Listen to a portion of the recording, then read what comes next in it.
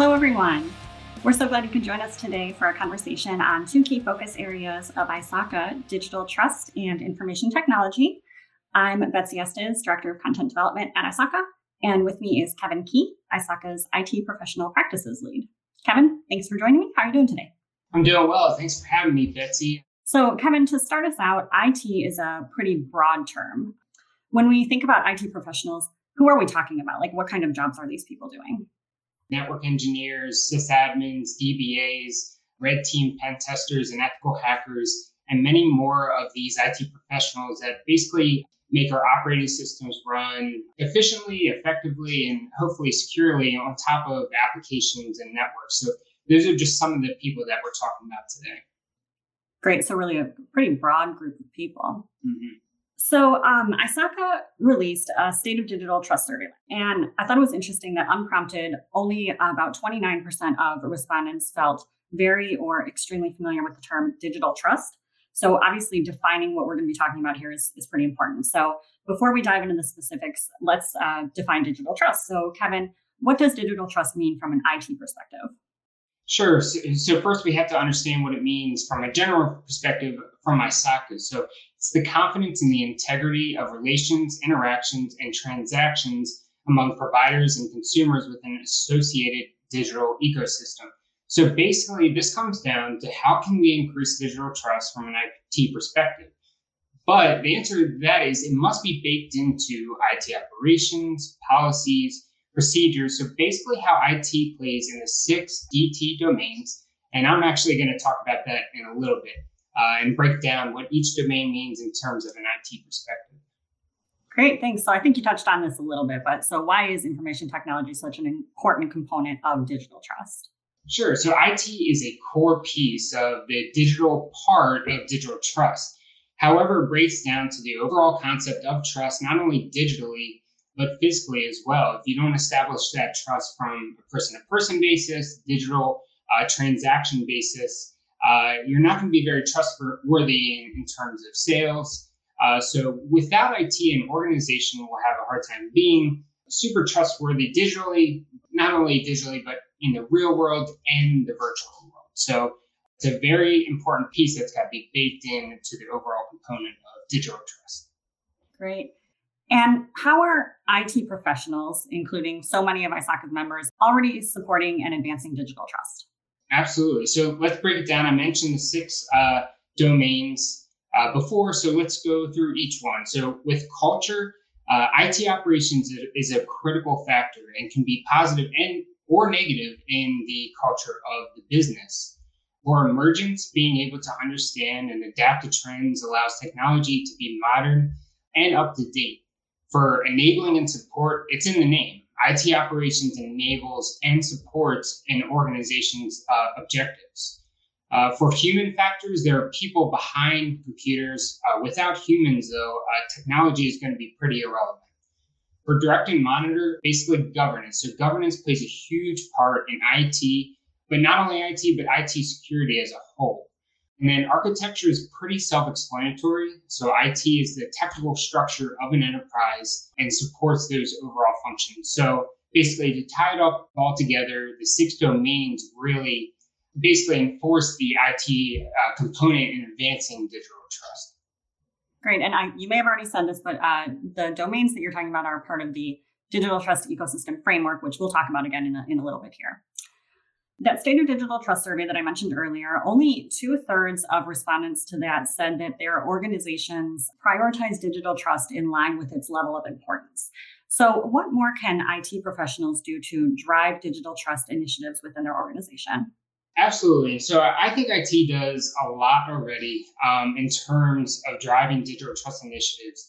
However, I think there is room for improvement. And I think it comes down to communication, the soft skills behind IT professionals. So kind of removing some of those stereotypes of, I'm in the basement and I'm just typing away, hacking away, configuring systems, without actually communicating what you're doing, kind of being away from society. So basically removing those stereotypes and communicating what you're doing, what IT operations is doing, not only to your peers, to other people in your company, but your managers as well. So basically relaying that technical information, that technical jargon to your managers so they can comprehend and they can understand basically the basics of what you're talking about and basically transforming that technical jargon, the bits and bytes, if you will, to words that can be used for meaning in terms of planning, organization.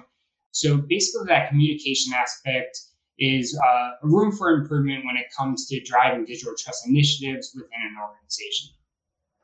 Yeah, for sure. That translation of technical to, technical speak to putting things in ways that everyone across the organization can understand is so important, especially when we think about the digital trust framework, which really encompasses a lot of different areas. So digital trust can be impacted by many factors, and some of those are outside of the organization. So what are some of the key touch points between an organization and its suppliers or vendors or other members of the supply chain regarding digital trust? Yeah, absolutely. So ISACA is releasing different lenses to view the original framework. So basically different ways to see and expect the way the framework is going to act in different lenses.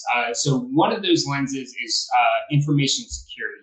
And that's a huge focus in this question of suppliers, vendors, supply chain, because you can be secure, but unless you understand how your vendors are operating in terms of security, you're not exactly secure. So basically, with the suppliers, vendors, supply chain, you can be secure all you want, but as long as you follow the policies and procedures of how these other organizations are operating, you don't know exactly your security posture. So that's a huge touch point. It's a huge challenge for you to understand not only your suppliers and vendors, but how the supply chain of each organization is operating in terms of not only availability, not only integrity, but confidentiality and the security aspects based in that.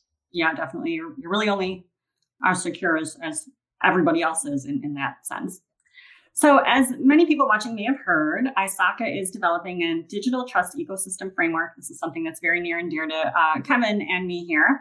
While the digital trust ecosystem framework is meant for many audiences, how will IT professionals find it particularly useful?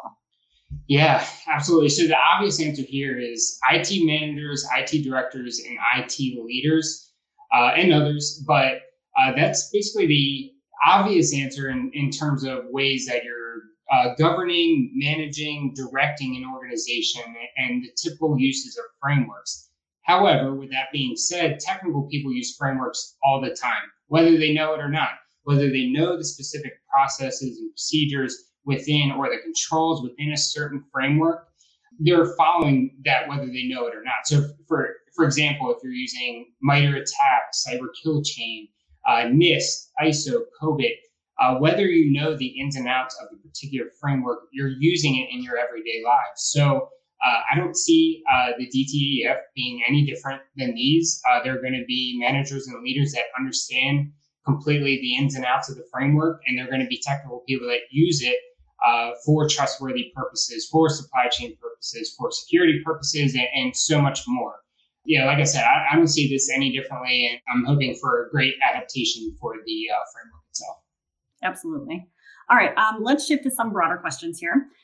From your perspective, Kevin, what are some of the biggest trends and priorities in IT right now? So if you would have asked a few years ago from emerging technologies, right, cloud would have been a huge part of that. However, today, as it stands, cloud is here and cloud's here to stay, and the deployment models that you're going to be using are here in the right now. So that's the priority in IT right now. Software as a service, infrastructure as a service, platform as a service, and how you're using these cloud deployments. Also, IT security, specifically endpoint security, how you're controlling your desktop, your mobile phones, and other devices from an endpoint standpoint, that's huge in IT right now. And basically locking down those devices, allowing for availability, but also keeping security in mind. So to wrap it all, basically cloud deployments and endpoint security I see are the two big trends in IT right now. Great. I'm sure the shift that a lot of people did to remote work during the last few years has really impacted that a lot as well.